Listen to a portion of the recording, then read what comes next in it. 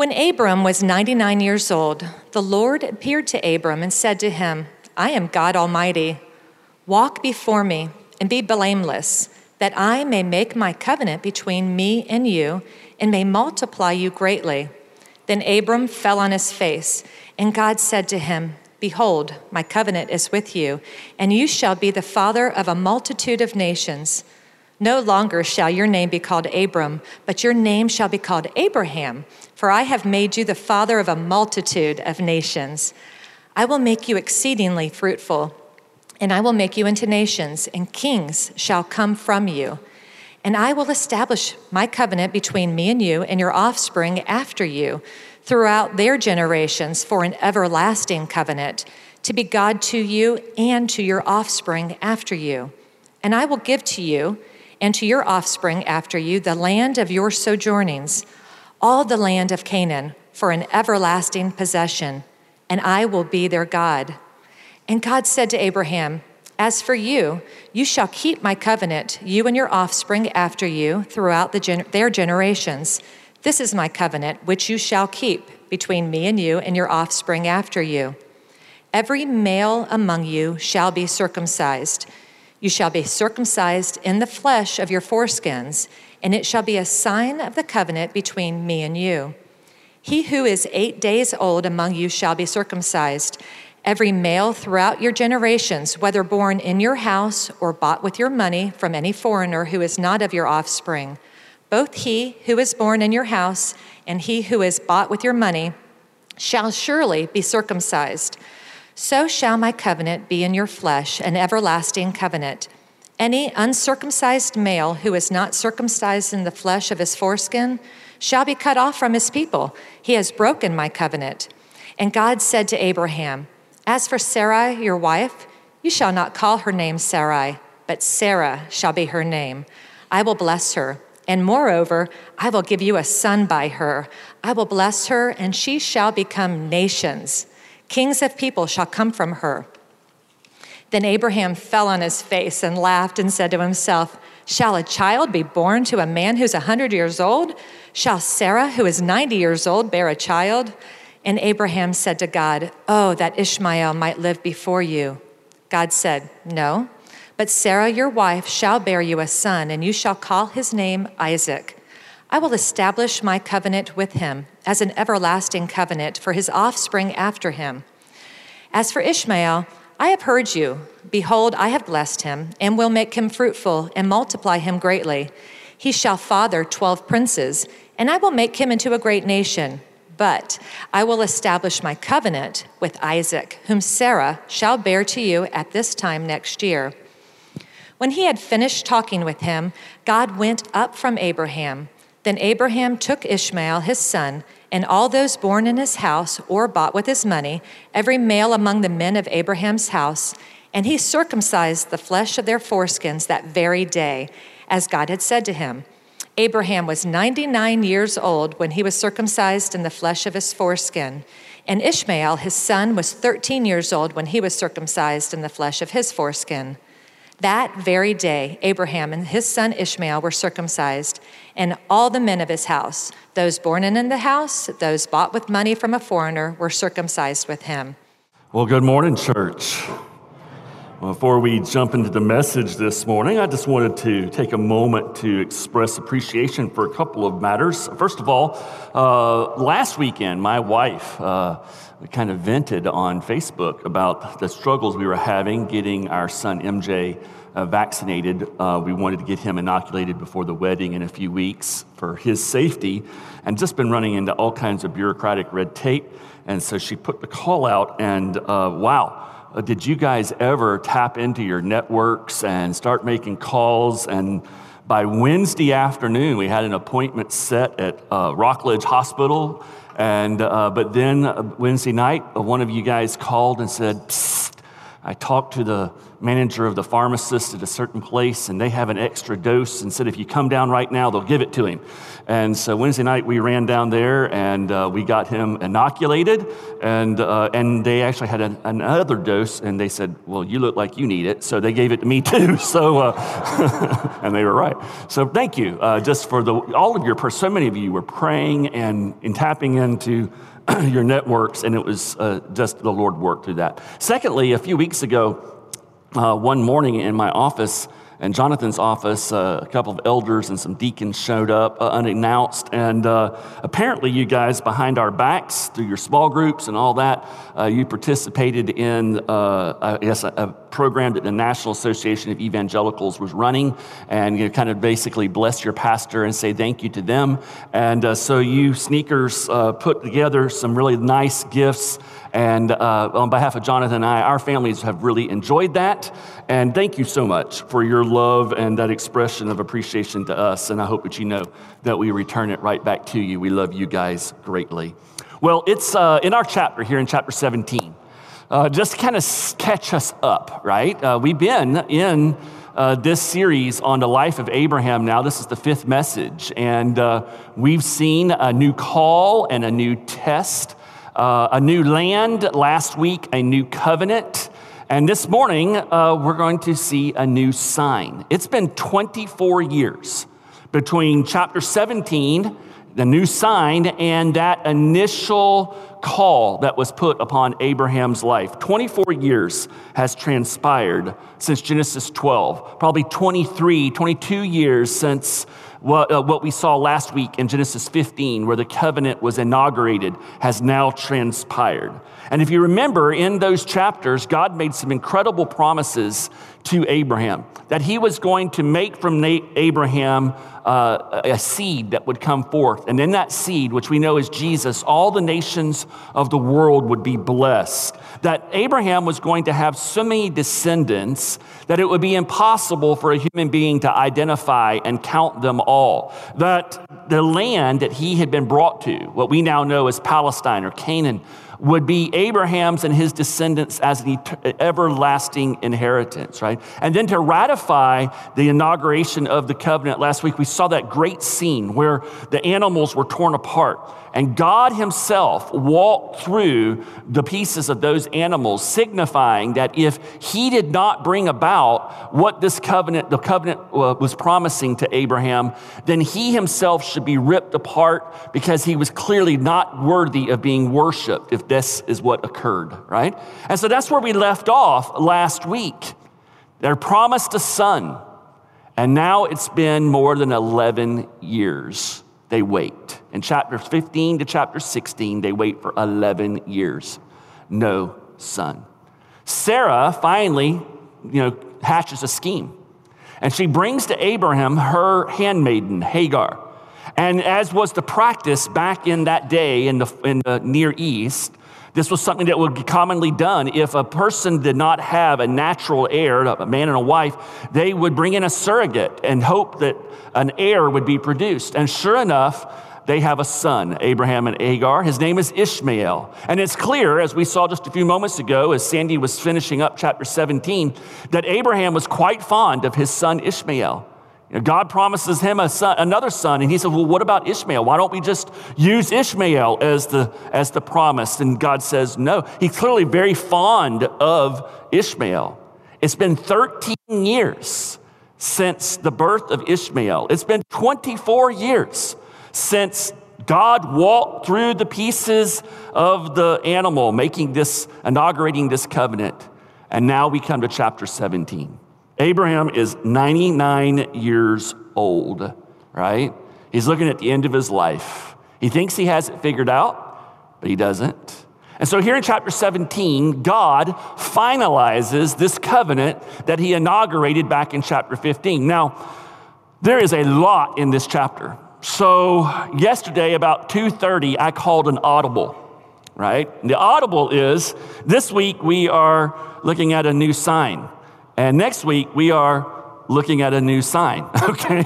So I just said, if I would wear you out if I did justice to the chapter and try to put it all into one message. So we're going to break it up into 2 weeks instead. So let's begin with the first few verses where we see the creator of the covenant in verses 1-3. When Abram was 99 years old, the Lord appeared to Abram and said to him, I am God Almighty.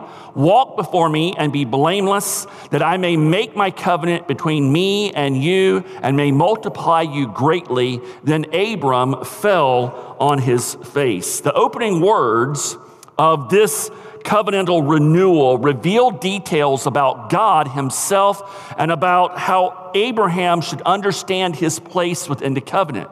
So, for example, in the first time in Scripture, a new name for God is being used, El Shaddai, name that was made into a popular song many, maybe 40 years ago, right? El Shaddai, the omnipotent God, the almighty God, the powerful, all-powerful God. In other words, he begins by introducing himself as really the one who has the power to bring about what he's promised for a 90-year-old barren womb. He can bring out a child of the promise, Isaac. He is this almighty God who has the power and the right to make this covenant and to finalize this covenant with Abraham. This is his covenant with Abraham. In this chapter, 11 times, God says, I will. He says 9 times, my covenant. This is his covenant, where he's offering to Abraham a way for them to be in relationship with one another.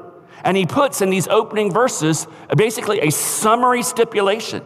I want to be in covenant with you, Abraham. Here's how it happens. Walk before me and be blameless. You and your descendants, this covenant, we will be in covenant with one another, but it requires that you walk before me and that you are blameless. Listen, these opening words have serious implications for all of us this morning. Right? First of all, to be in a relationship with God, we have to recognize that this only occurs when we accept and obey what he says to us and about himself.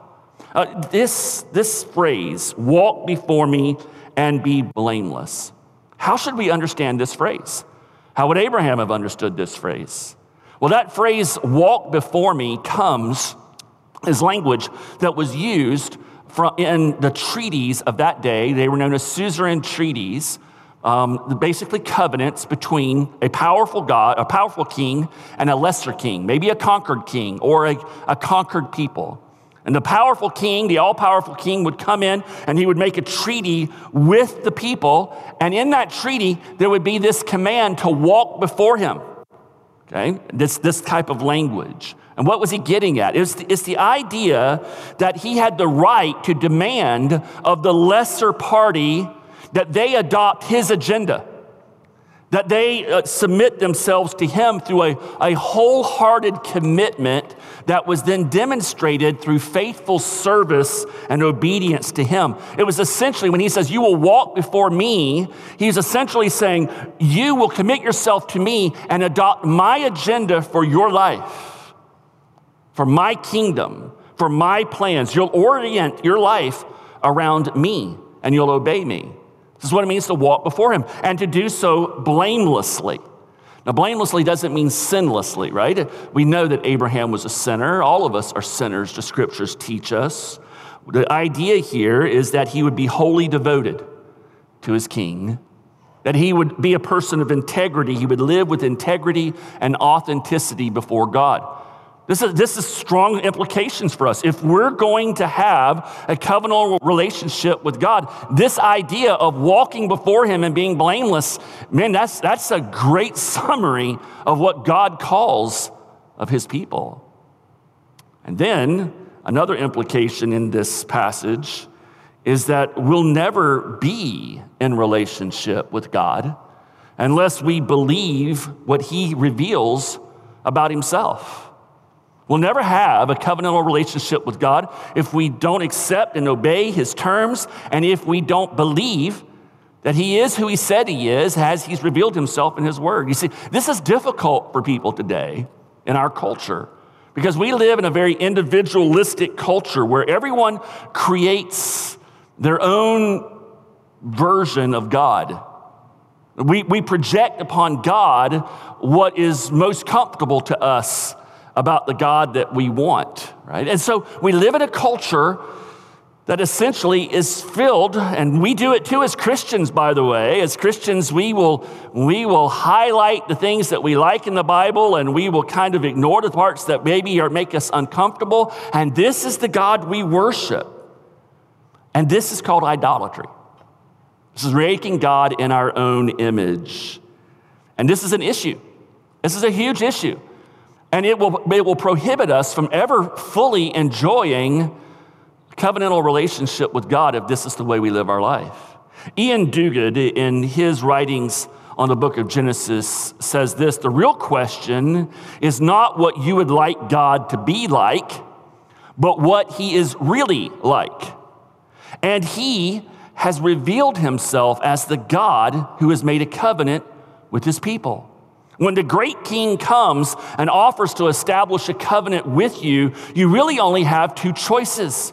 You can accept the covenant relationship on his terms and receive its benefits, or you can refuse it and face the consequences. This finalization of the Abrahamic covenant, it's really following this template that you see in the ancient world of the suzerain treaties. You see this throughout the Old Testament. What we know as the Ten Commandments is yet another manifestation of this kind of ancient covenant and treaty. It's the same template that is in play here. You have this strong, conquering king who enters into an agreement with a lesser conquered people. When the lesser person enters into that covenant, that person is giving up control of their life to that strong king. It's not an agreement of equals. It is the superior to the lesser that's taking place. And when the lesser gives up control of their life, they are essentially placing themselves under the protection and the blessing and the rule of that stronger king. And in those treaties, as they would start out, we saw it in chapter 15, we see it here in chapter 17, they start out with the king introducing himself. That's what he does here in verse 1. This is what he does in Exodus chapter 20, right? The Ten Commandments. I am the Lord your God who brought you out of the nation, out of Egypt and out of your slavery. They start with this announcement of who the omnipotent king is, and God does this.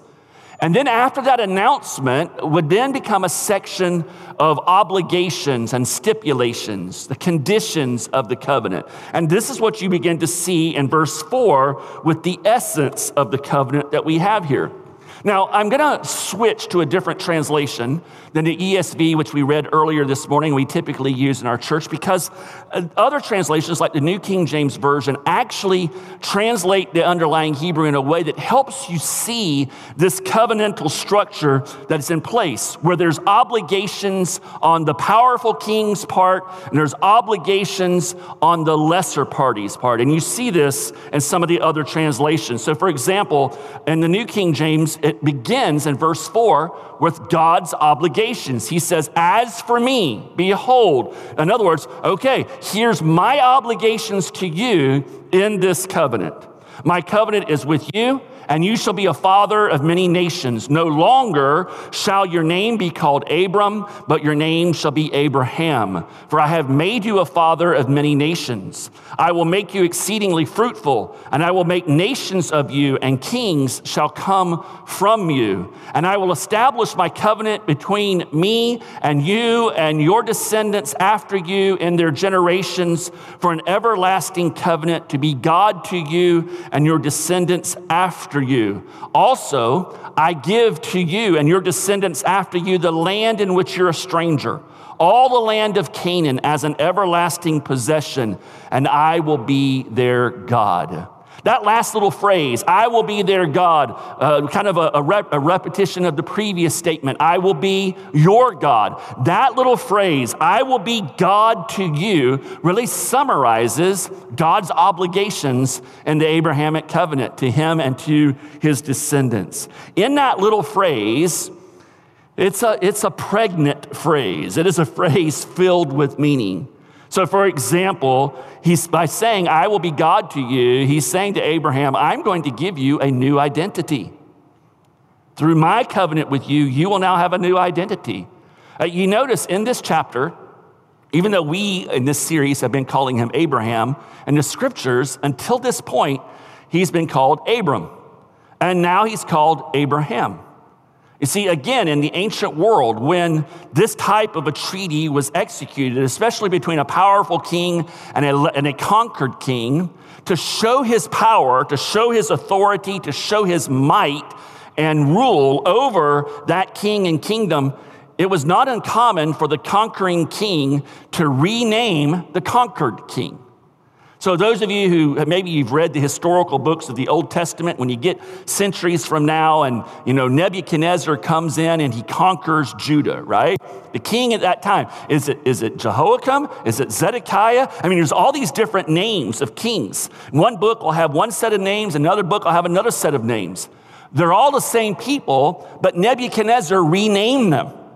He gave them an identity, a new identity. He's basically saying, you are no longer the person that you once were. You're now who I say you are, and I am setting a new trajectory for your life, and this name reflects that new trajectory. Okay, that's what would occur in the ancient world. This is what God does to Abraham right here. He gives him a new name, a new identity. You were Abraham, which meant exalted father. Now you are Abram, exalted father. You're now Abraham, the father of multitudes. And in doing this, God is demonstrating the new trajectory of Abraham's life. And don't miss this, he's committing himself. God is committing himself to the course of action and the path of action that is necessary to bring this about, to make him the father of a multitude of nations. He gives him a new identity, and then he clarifies the inheritance. He says, it's going to be an everlasting inheritance for you, for your descendants who come after you, who obey the conditions of the covenant. And then in that phrase, I will be God to you, is the promise of security, that he will provide protection. Now, in this day and age, security was very much, maybe even kind of like our day and age, tied to assets, to the ownership of, in this case, land. And we understand that, right? We always say, you know what, you need to own your own home. Why? Because there's a sense of security there, right? And so what God does here is he says, I'll be God to you. I'm going to be the source of all of your security. And the way he does this is he speaks to Abraham's need for protection, for personal welfare, for prosperity, for long-lasting security. And so the promise of the land touches on this need. God gives Abraham and his descendants ownership of this land. It's important, though, for us to see that not only is this a tangible provision for their security, but in order for them to enjoy it and to possess that security that the land represents, they have to faithfully follow and obey the Lord. Walk before me and be blameless. And these are conditions that are being put in place. And then finally, what you see in that phrase, I will be God to you, is that God ensures that Abraham will have a long-lasting posterity and lineage. I didn't read it just now, but if you drop down to verses 15 to 21, he addresses the whole idea of Sarah, right? Sarai, and then he changes her name to Sarah, which are really kind of both versions in some way mean princess, right? So all of you ladies named Sarah, you're a princess, okay? But so he tells, hey, Sarah, she's going to have a child. And not just any child. This is a child who's important in that whole promise that goes back to Genesis chapter 3, that the seed of a woman will one day come who will crush the head of the serpent. So it is a significant child, and it's not Ishmael. Let's pause for a moment. Do you see any correlation between how God is interacting with Abraham here and the obligations that he puts upon himself in the Abrahamic covenant with how he has acted towards us in the new covenant? I mean, think about it. The all-powerful God, the only person who could do this through the new covenant when we trust in Jesus Christ, has the authority and the power to say, you're no longer guilty of sin before me. Instead, I declare you to be a righteous person. And in that declaration of righteousness, I'm going to give you a new name. Christian. You're now a Christian. That's your identity. It's in Jesus Christ. And this identity brings with us an inheritance like Abraham's, an everlasting, eternal inheritance of life with the promise of security. That when we have been placed within the hands of our Lord Jesus Christ, no one can ever take us out of those hands. No one can ever remove us from the family of God. He says, I will never leave you. I will never forsake you. And then he gives us this posterity, this lineage by, in some cases, those who maybe lost family. And that the movement into the new covenant, he says, I'm going to give you a family that you can't even begin to number. It'll be like the sands of the sea. And in Revelation, we see this scene where we are gathered together with our eternal, invisible family that we can't see right now, but God sees. And it's his church and it's his people through all the ages. And we join in, and this is our lineage. The way God works towards Abraham is exactly the way God works towards us in the new covenant. Remember, in the old covenant, the new covenant is concealed. In the new covenant, the old covenant is revealed. And this is exactly what we have going on here. We do not serve a God, church, that is schizophrenic, that has split personalities, and he acts one way towards one group of people, the Jews in the Old Testament, and he acts a different way towards Gentiles in the New Testament. No, we do not worship a schizophrenic God. He is the same today, yesterday, and forever. He is this God of grace who brings his grace to Abraham in this covenant, and in the same way, he brings it to us. The only difference is what side of the cross are we on? This is God's obligation. I will be God to you. Abraham's obligation is pretty simple. You shall keep my covenant, right? And God said to Abraham, as for you, now it's your obligations, conditions and stipulations. Abraham, you shall keep my covenant, you and your descendants after you throughout their generations. This is my covenant which you shall keep between me and you and your descendants after you. Every male child among you shall be circumcised. Dr. Sidney Greenhouse, in his writings on the book of Genesis, makes a great observation how the Abrahamic covenant, there's a significant difference in the Abrahamic covenant and in the covenant with Noah. In the covenant with Noah, the sign of the covenant was the rainbow, and it was a sign that was something that God did to indicate his commitment to us. In the Abrahamic covenant, humanity indicates their commitment to God through the application of the sign of the covenant. This is what it means in these initial verses to walk before God and to be blameless before him, or to keep the covenant through circumcision. I mean, one obligation to circumcise the males. Now, guys, I've joked with some others that I was tempted for all of you kinesthetic learners this morning to plant flint knives throughout the congregation so you could really grasp the gravity of this sign, but I didn't do that. But it's a serious thing that God is calling for here, right? And it may seem like, okay, all I have to do is, they have to be circumcised. And now from now on, the boys are circumcised, and the women were brought into that through the oversight of the males and their families. So they were included in the blessings of this Abrahamic covenant through that headship that was implied through the men of the family. But this obligation is actually a very loaded obligation. There's more going on here than just simply, okay, just get the sign. The Jews, through the decades and through the centuries, they would reduce it to, okay, I just get the sign and now I'm good. That's not what God is saying at all. Dr. Griedenhuis writes this. He says, in contrast to God's covenant at Sinai, which had 10 covenant stipulations, the Decalogue, the 10 Commandments, here there's only one covenant stipulation. Every male among you shall be circumcised.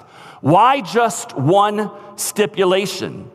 Derek Kidner explains, to be committed was all. Circumcision was God's brand. The moral implications could be left unwritten until Sinai, and that's where the 10 Commandments were issued. For one was pledged to a master first, only secondarily to a way of life. But then Dr. Greenhouse makes a great observation. He says, but in the very next chapter, that way of life is already summarized. To keep the way of the Lord by doing righteousness and justice. In other words, by accepting and applying the sign of the covenant, circumcision, which was the essential obligation of the Abrahamic covenant, that sign had deeper meaning. It meant to walk before the Lord and be blameless, to keep the way of the Lord by doing righteousness and justice. So that brings us to the final point that we'll cover this morning, or at least part of it, the sign of the covenant itself.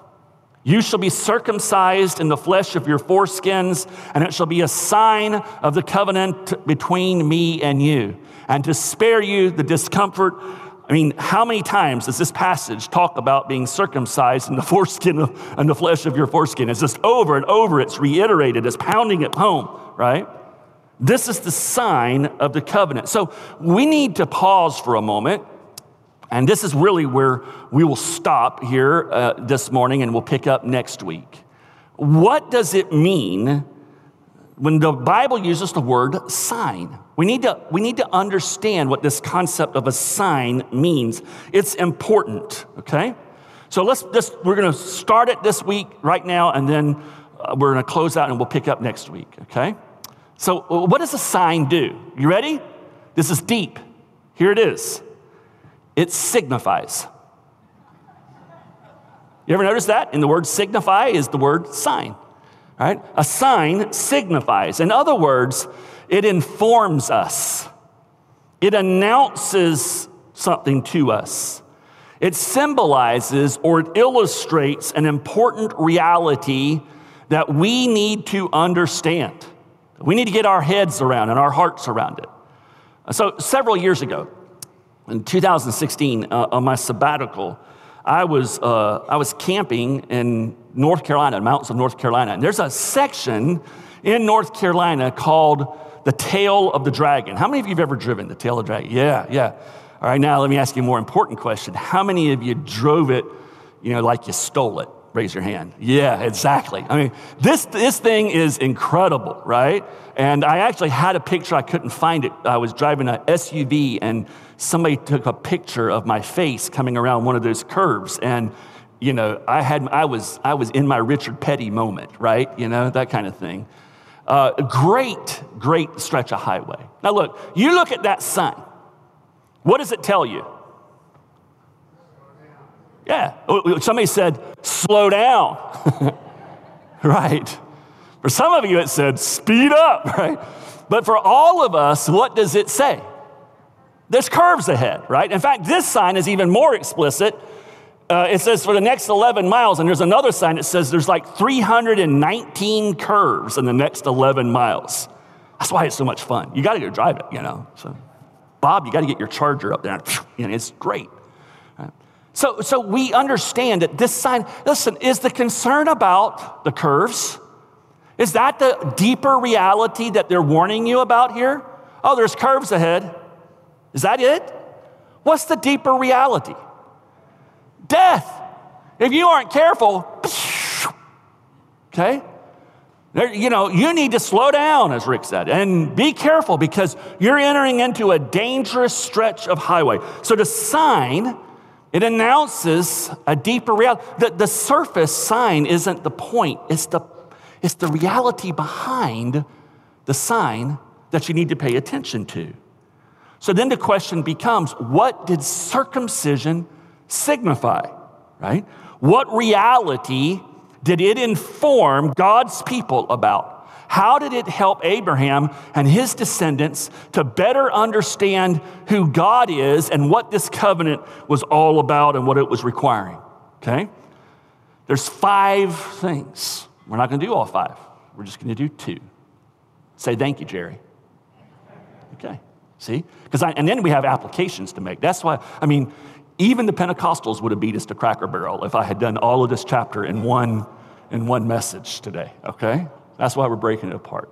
So here, let me give you the first one. First of all, circumcision signified membership in the visible covenant family and participation in God's blessings on his people.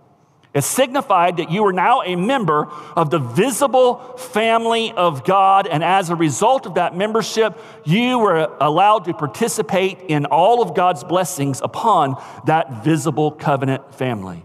It says in verse 12, he who is 8 days old among you shall be circumcised, every male throughout your generations, whether born in your house or bought with your money from any foreigner who is not of your offspring. Any uncircumcised male who is not circumcised in the flesh of his foreskin shall be cut off from his people. He has broken my covenant.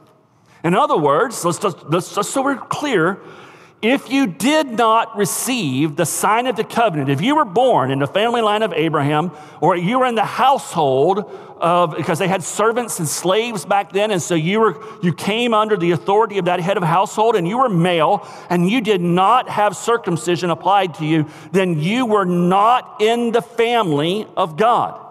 You were outside the covenant family. You had no right to expect any of the blessings of this covenant to be applied to you and to enjoy it. So the sign joined you to the visible family. Second and last this morning, circumcision is a physical outward sign which points us to a deeper spiritual reality. The sign points to something, right? The curves point to death. Slow down. Circumcision is pointing us to a much deeper spiritual reality. And what is that deeper spiritual reality? The scripture makes it clear. It's pointing us to the fact that everyone needs the spiritual filth and decay and uncleanness of their lives to be cut away and to be removed. And this is something that only God can do through Jesus Christ. We see this in the earliest pages of the Old Testament. For example, in Deuteronomy chapter 30, verse 6, the Lord is speaking. God is speaking to his people, and this passage, of course, Jesus will refer back to as the greatest commandment, right? The Lord your God, he says, will circumcise your heart and the heart of your offspring, so that you will love the Lord your God with all your heart and with all your soul, that you may live. You have a problem, he says. Humanity, you're unclean. You don't just need the circumcision of the flesh. You need the circumcision of the heart. This transcends our sex, male, female. This is every human being. We are born dead in sin. All have sinned, fall short of the glory of God. We are all dead in our trespasses and sins. And he says, this must be cut away. This dead heart has to be circumcised, made clean. Later, through the prophet Jeremiah, he will say this to the people of Israel: circumcise yourselves to the Lord. Remove the foreskin of your hearts, O men of Judah and inhabitants of Jerusalem, lest my wrath go forth like fire and burn with none to quench it because of the evil of your deeds. Wait a second, Jerry. You just said that only God can circumcise our heart. This says circumcise yourselves. So this is the language of the Abrahamic covenant. Walk before me and be blameless. Remember, the sign of circumcision is a different sign than the Noahic covenant. The Noahic covenant, God just puts the sign out there every time we see it. It's God doing it. With the Abrahamic covenant, with the new covenant, right? Through faith, we participate in this covenant. And we come to God walking blamelessly before him, humbly confessing who we are. Listen, It says, circumcise yourselves to the Lord, remove the foreskins of your heart. Even the very desire to come to God, to have this happen in your life, here's the paradox of the gospel. That's already the evidence that God is working in your heart, circumcising your heart. And so the question that we conclude with this morning is this: what kind of heart do you have? Do you have a heart that, to use the language of the Old Testament, that has been circumcised by God? Do you have a heart that has been cleansed by God? Do you have a heart that has been made new by God? If you don't, then I want to encourage you even this morning to begin to pray and ask God to give you this new heart. If you are here and you say, you know what, I think I have this, I want this heart, I want to be made clean before God, then I want to encourage you, come speak with our spiritual counselors and advisors after the service. The very fact that a human being says, yes, I want to be clean before God. I want God to come into my life. I want to follow after God is evidence that he's already in your life. Participate in this call on your life. Respond and trust in our Lord Jesus Christ. Let's pray together. Heavenly Father, we thank you for the opportunity to look at this passage of Scripture. Lord, as we dig in even more next week and we look at more aspects of this sign and who it's applied to and how it applies to us in 21st century America, would you give us a deeper appreciation for how you have been working out your redemptive plan through your people through the centuries? Would you give us a deeper appreciation of how indebted we are, even as 21st century Christians, to our forefathers in the faith like Abraham? Would you help us to see, Lord, your grace in our lives as we see your grace being worked out in their lives? And may it ultimately conclude with those of us who don't know you, trusting in you, Lord Jesus, and those of us who do, praising and worshiping you with a truer, more grateful heart. In your name we pray. Amen.